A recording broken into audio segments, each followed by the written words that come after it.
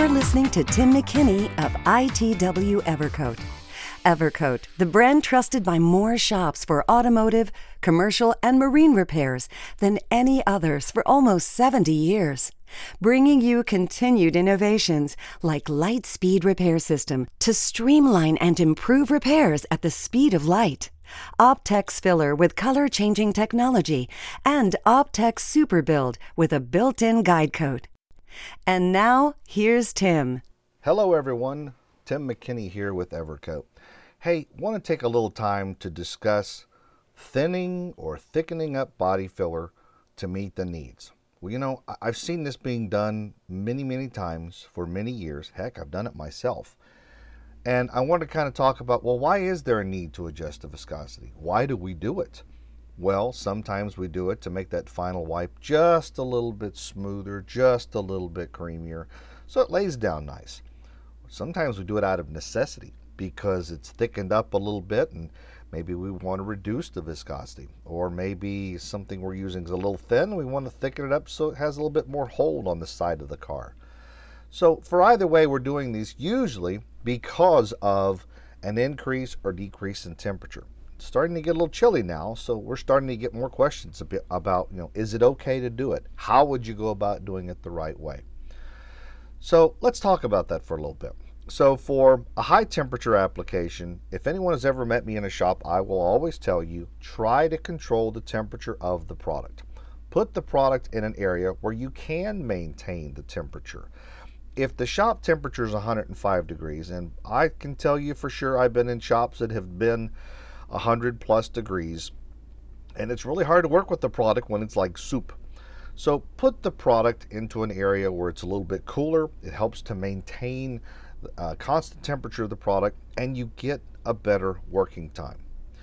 If you need to adjust the viscosity of a product that's like that in a high temperature application, you've heard me say this before in some of the other podcasts, incorporate some of the Rage Extra into it. That's going to thicken it. Likewise, that is also going to slow down the product and increase the work time.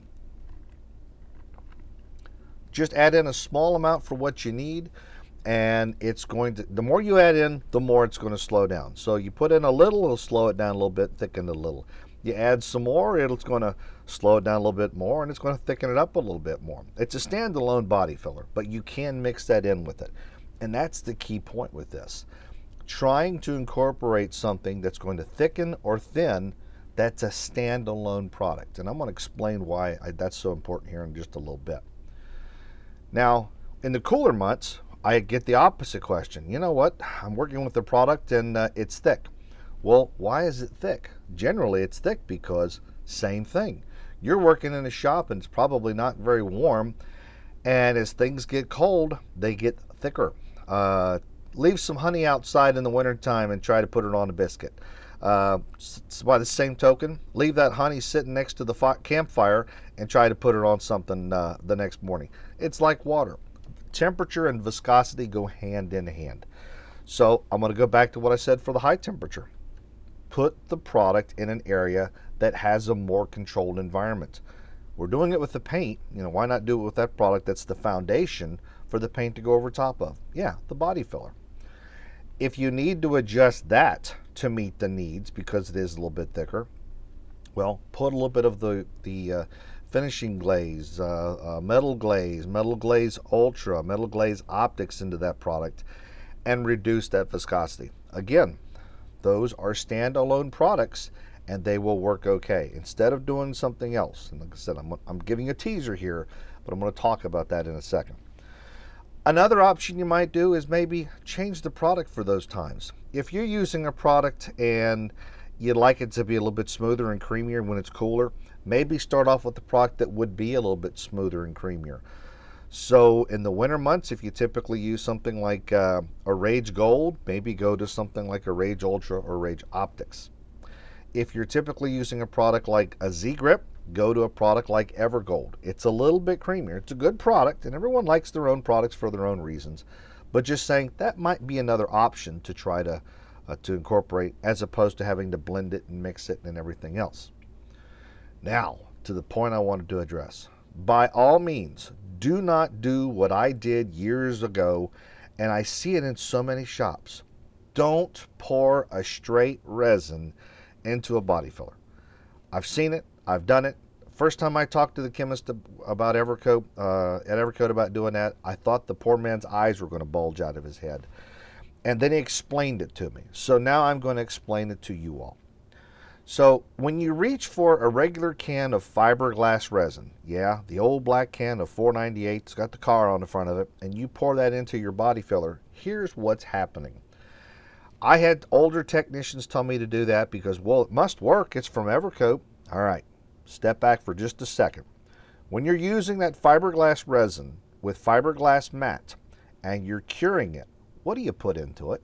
Yeah, that's right. You're using that little tube of MEKP liquid hardener. MEKP stands for methyl ethyl ketone peroxide. I know, big long word.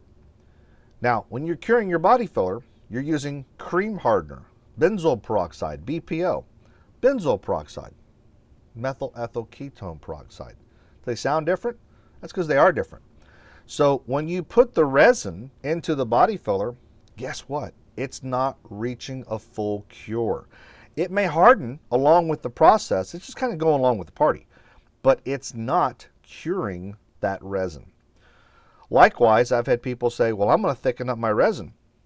And they've mixed up their resin and they put a little body filler into it. And the same thing. They're thinking it's curing the body filler. Well, no, it's just kind of going along for the ride. It will harden some of that material, but it's not reaching a full cure. And there is a difference. Let me tell you something. I was in a shop. I'm not going to mention any names here. And a good friend of mine was working on something. We were just talking about this the other day. And we said, yeah, do you remember whatever happened to that truck? And he said, no. He said, it got hidden after it started cracking. I'm like, cracking? What do you mean? This was a truck. It was an older truck. And one of the guys had put like flares into it. But he didn't flare it, cut it. He actually made the flares out of body filler. And his final coats, he was mixing it in with fiberglass resin, make it nice and smooth and creamy. And you know what? He painted it a darker color, and it sat outside for a while. When it cracked, and this stuff was way in excess of what I would like to see applied. When it cracked all the way down to the metal because it had not fully cured. Body fillers cure with heat. If you've ever felt one curing, it creates a lot of heat. It's an exothermic reaction. That means it puts off heat. If you've ever got a sprain, you go to the doctor, you go to urgent care, and they say, well, here, let's put this on there. And they take one of those little packets and they break it open. It starts getting really cold. Well, that's an endothermic reaction. It's pulling heat out. That's why it feels cold. So when that thing was painted a darker color, sitting in the sun, well, you've all felt a black car sitting in the sun one day. It gets hot. That's what this one did. It got hot. So Mother Nature provided the exothermic reaction from the outside. It never really fully cured, so it was unstable, and that's why it cracked. It cracked because the solvents were coming out of the repair. Yeah, that was another thing he did. I'll get to that. It also cracked because that unreacted resin was trying to react to the sun, to the heat that it was experiencing, and tried to cure, and it just cracked. It pulled away from itself. So never, ever, ever put fiberglass resin into body filler. We only make one resin that's designed to go into body fillers. That resin cures with the benzoyl peroxide, the BPO hardener. But even if you use that, you only want to use a small amount. A little dab will do you. You start putting a large amount of that into it, well, here's what happens to the body filler. The body filler or the putty now becomes really hard because you've oversaturated that material with resin. We put in things like talcs and microbubbles to make these products perform and sand well. You start adding in a lot of resin, and now all of a sudden you've oversaturated it with resin and you've made it harder. You've actually made it more brittle, and guess what? You've made it harder to sand. So don't do that to yourself. If you want to reduce the viscosity, use a premium glaze, a premium finishing putty, put that into it, and it will make your lives so much better. So going back to the solvents. So yeah, I've seen that too, where people have put in, you guessed it, things like lacquer thinner or acetone into their body filler to cream it up. Same thing. when you put those materials in, they're not being catalyzed. They're just kind of hanging out. And then whenever they experience any kind of heat, well, now that solvent's trying to work its way back out.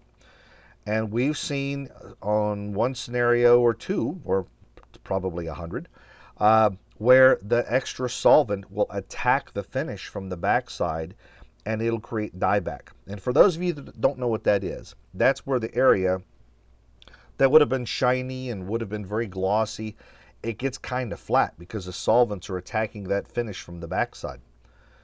Worst case scenario is where the solvent in there is so thick, it's so heavy, it's trying to come out. Once it does finally break through the surface and it creates a crack at the paint, now the remaining solvents try to come out, and once they come out, they shrink back, and it starts with a small crack, and then that crack can go very deep. Like I said before, I've seen several of them where the crack goes almost all the way down to the metal, and now you start getting corrosion issues. So we don't make the body fillers to corrode. We don't make the body fillers to be hard to sand. We make them to sand as best as possible. We're making more and more of our products that meet ASTM B117 testing methodologies. And those of you that don't know, that testing methodology goes way back to like 1939 for corrosion resistance. I know I'm full of useless knowledge like that. But avoid at all cost putting straight solvent into a body filler. That is the last thing you want to do because it creates problems. Now, if you're not doing it because of temperature, the other reason I hear is, well, can I do it because the body filler just thickened up? Let me tell you something. I can't tell you how many shops I've been into. Someone asked me the other day, how many presentations have you done?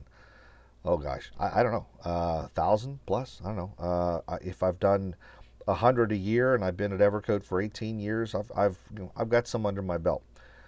But I can't tell you how many shops I've walked into where I walk around and I see the lid, that little device that goes on top of the can, not there, and the product's just sitting there, drying and drying and drying. If you put the lid back on it, just walk by before you leave for the night. Just give it a quick bump. Hit it with your fist to seal up because there are a small amount of solvents in there, and that resin will dry. So if it dries, it gets thicker. I've had people say, I don't have pinholes with your product when it's fresh, but I have pinholes with your products when it starts to sit around the shop for a little while.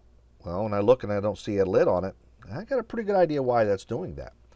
So always put the lid back onto it to make sure it's sealed off and to make sure that the solvents aren't just drying out.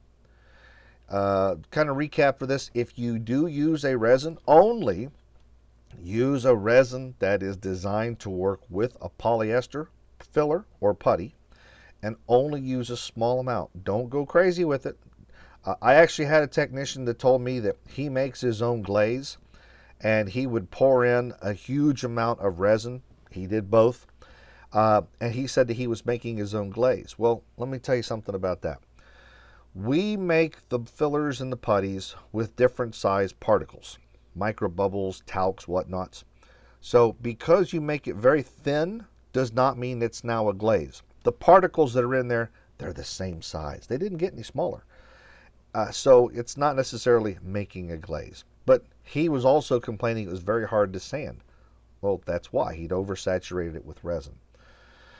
So, long story short, this time of the year, as it's getting a little bit cooler, if you need to reduce the viscosity, put in a premium putty. In the summertime, if you need to thicken it back up and you're using a putty, put a little of the premium filler into it or put the extra into it. So try to reduce or increase the viscosity with the standalone product. Long term, you're just going to have a better quality repair. So that's it for today. Tune in next month. Have a great day and stay safe out there.